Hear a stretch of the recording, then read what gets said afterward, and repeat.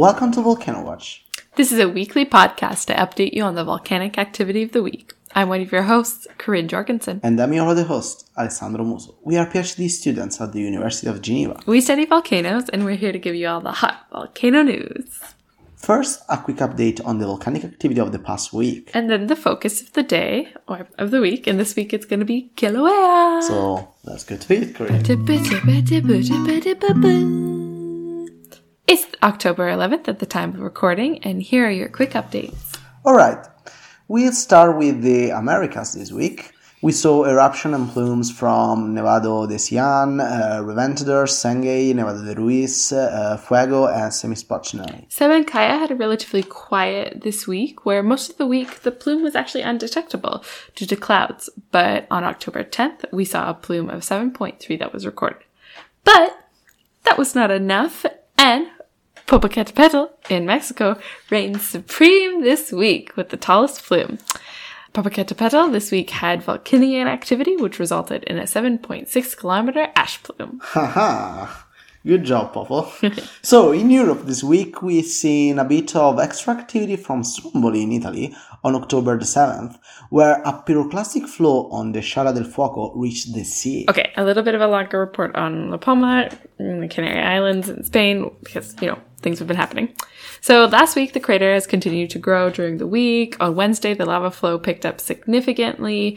And also the ash caused the airport to close on Thursday, which actually meant Alessandro and I had to take a ferry last week to get off the island. Yeah, a long way back. Midday on Thursday, there was a large earthquake that happened at about 35 kilometers depth, and it was a 4.3 magnitude earthquake. This might be a little bit concerning because it might mean that there's more magma moving into the plumbing system, which could mean the eruption's going to last a little bit longer. On Friday the 8th, the eruption continued to grow stronger. Seismic activities increased, just continued to increase late into the week. And there was also a big increase in the noise that was coming from the volcano, which was reported to be quite extreme, but that has calmed down thankfully today.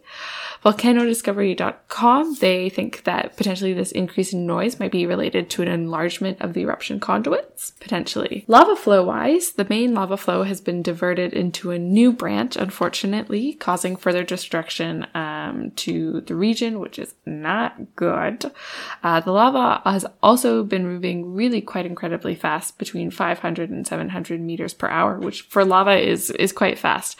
And there are some concerns that it'll deviate into the town of La Laguna. So fingers crossed things slow down there, but we'll keep our eyes peeled.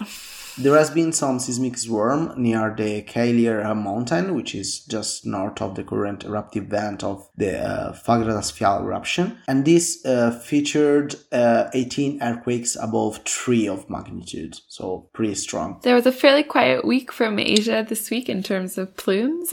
We saw some things from Kadavar in New Guinea, Samuru, Ibu, Sakurajima, Swanosejima, Lawiltolo, and Shivaluk in Kamchatka. So, lastly, in Africa, near Agongo, in the DRC, we see a lava lake that is still active and apparently growing. So that's it for this week's quick updates.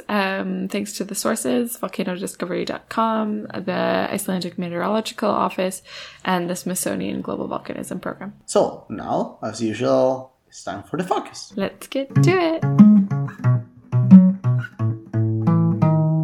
So, the focus this week is going to be about Kilauea. As you probably already know, it's an active volcano situated in Hawaii, a group of volcanic islands located in the Pacific Ocean at about 3,200 kilometers far from the US mainland. So we don't normally talk a ton about Kilauea, which is not because it's not a cool volcano, but kind of like Stromboli, it's pretty active most of the time, and therefore we really only report when it's doing new and quite different things. So in May we reported the end of the eruptive activity with the lake completely crusted and no sign of imminent reactivation of the system. But then afterwards, the area remained seismically active, but no changes at the lake surface had been detected. But then we had some warning signs in August where there was a pretty intense earthquake swarm coupled with some changes in ground deformation, which alerted the Hawaiian Volcano Observatory, or HVO, about a new magma injection. And for that reason, the alert level was raised to orange at that time. In the time span between the 19th of August and the 1st of September, the caldera summit has been uplifted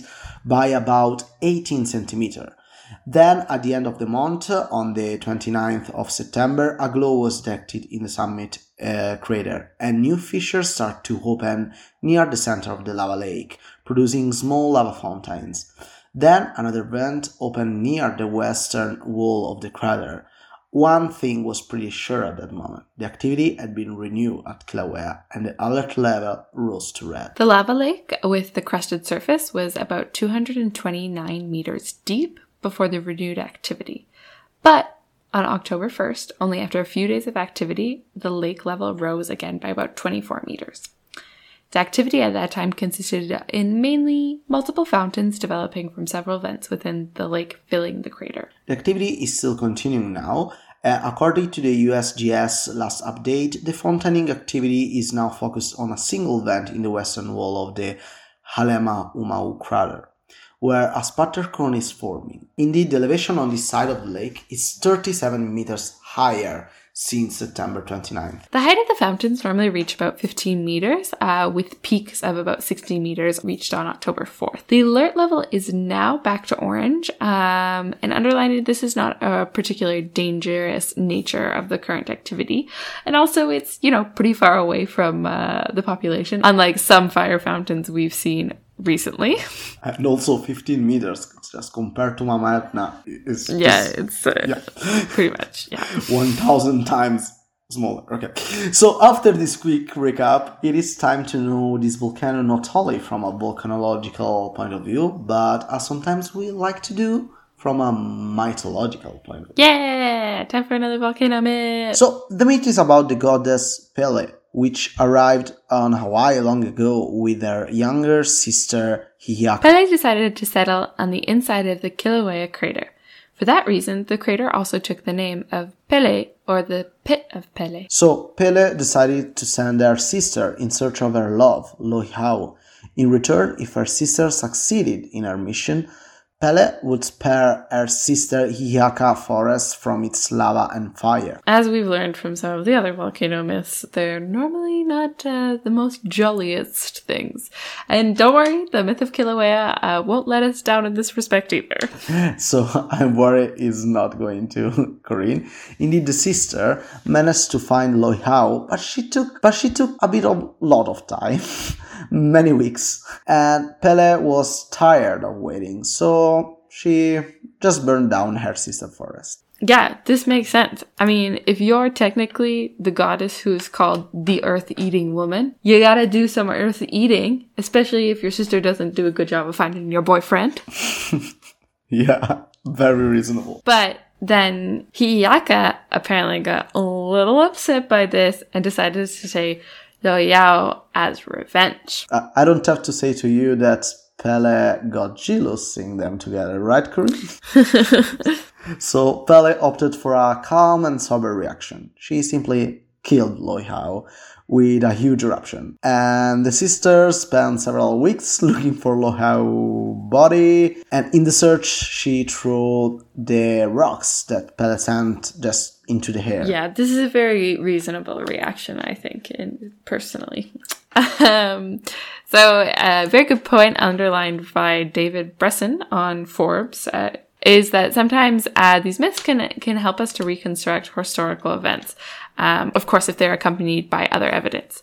And indeed, there are some geomythology reconstructions from this myth. So, geomythology is the study area which tries to link myths and oral stories or legends to geological features, trying to reconstruct what actually happened and how these features actually formed. So it's possible that this particular myth that we were just discussing might have started with the formation of the Kilauea caldera dated to 1470 to 1500. In this, there was the same years of a large lava flow that was also produced and which completely covered the north slope of the volcano. So the Hihaka forest destruction might be, in that case, related to the vegetation burned by this huge lava flow. As reported and meticulously summarized in David's article for Forbes, the fact that the myth talks about the forest strongly suggests that a certain time passed between this eruption and the previous one, allowing for vegetation to grow. A fact that coincides with the geological reconstruction of the eruptive history of the area. Concerning the end of the myth, where Hihaka throws rocks into the air looking for the Lohiau corpse, might describe a particularly explosive eruption. Different explosive